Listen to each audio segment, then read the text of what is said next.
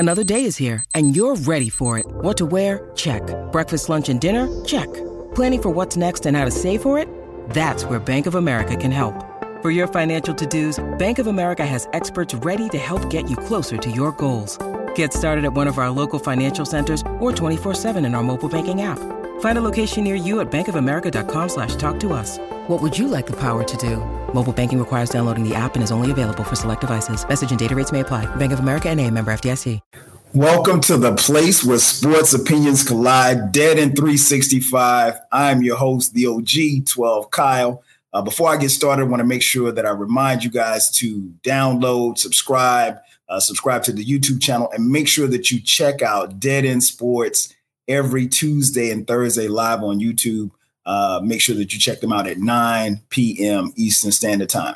All right, so let me get into it. What I want to talk about real quick is I'm tired, man. I'm so tired of these sportscasters, these announcers, talking heads, if you will. I'm tired of them, man. Please just shut the fuck up. Like Stephen A. Smith, Charles Barkley, all of these guys, I'm so tired. And I'm going to tell you why. Like this whole Ben Simmons thing, if you're not familiar, Ben Simmons was rumored to be ready to play in Game 4. Obviously, he did not play in Game 4, and the Nets subsequently got swept.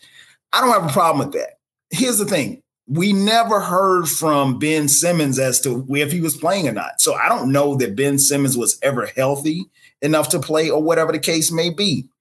That being said, I mean, for Stephen A. Smith, someone who has a voice, who has a platform, who is on TV every single day, to get on TV and question, his manhood basically, and call him out like that. He made it sound so personal. And I'm like, bruh, either one or two things can happen. Either you're going to talk about sports objectively, or you're going to talk about it personally.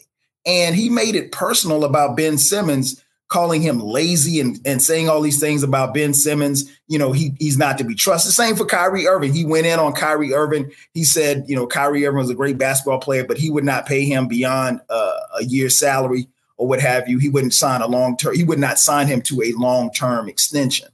I say that to say this, like everybody's entitled to their opinions, but when you're on TV, you're supposed to be objective. You're not supposed to be rooting for teams like Shannon Sharpe or rooting for players.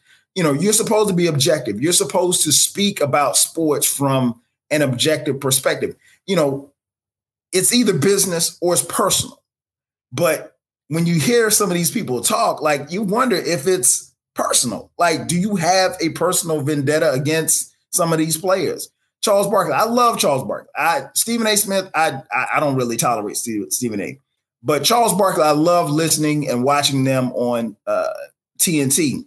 But he said something the other day that had me kind of pissed. Like, he said Ben Simmons, he said it was a punk move. And in as far as Simmons not playing.